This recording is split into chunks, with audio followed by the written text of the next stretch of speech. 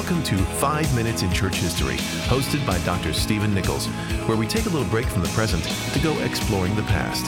Travel back in time as we look at the people, events, and even the places that have shaped the story of Christianity. This is our story, our family history.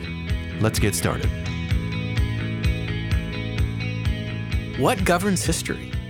Well, there have been various answers to this throughout history. I suppose some would say, well, nothing governs history. Everything is just open to chance. Who knows even how today is going to end? Others have said, well, fate determines all things. And we go back to Greek mythology and Roman mythology to understand fate. We find this in the writings of Homer and Hesiod.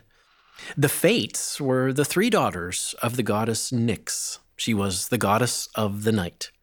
And these three daughters, her three daughters, were the Fates.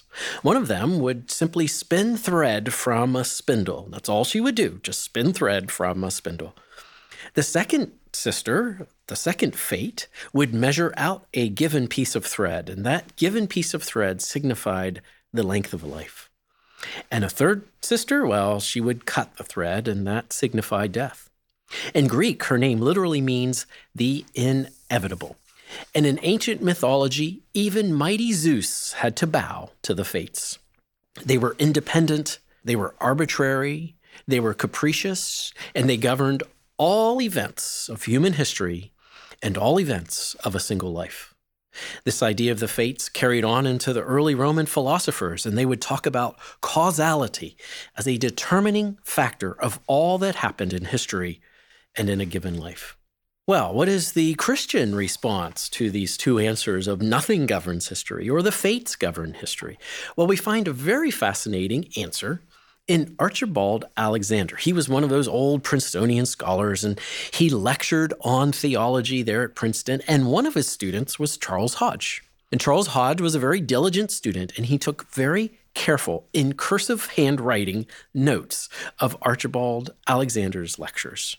And so we have this preserved for us today in book form. And Archibald Alexander is talking about the doctrine of providence.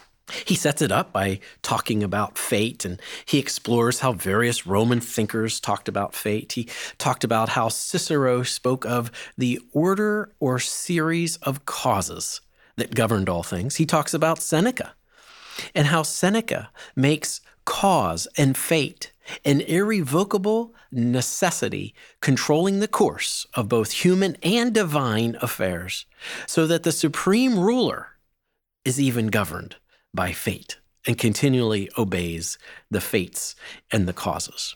Well, none of this is something that Archibald Alexander wants us to believe in or think about. In fact, he says, ought Christians to retain and use the word fate? And he answers categorically, no, because this is very inconsistent with the truth.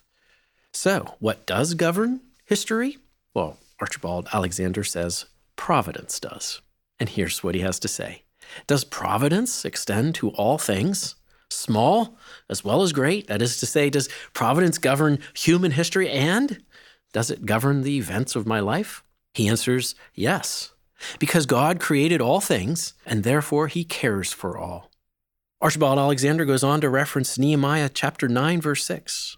And that text reads, you, even you, are Lord alone. You've made heaven and the heavens of heavens and all their host. You've made the earth and all things that are in it, and the sea and all that is in it. You preserve them all. And then he goes on to draw attention to such passages as Luke 12:7, or Matthew 10:29, or Matthew 6:28, or Psalm 147, verse 9. We put all of that biblical material together, and what do we find? Well, even the hairs of our heads are said to be numbered. The fowls of the air, the lilies of the field, even the insects are under the care of God. So, what governs history? Well, first we could ask, who governs history? And the answer is God does. And then we can ask what? And we say, his providence. God's providence governs all things and moves all things to the fruition and the fulfillment of his perfect, good, and wise will. That's providence. And I'm Steve Nichols. Thanks for listening to 5 Minutes in Church History. For more information or to listen to past episodes, please visit 5minutesinchurchhistory.com.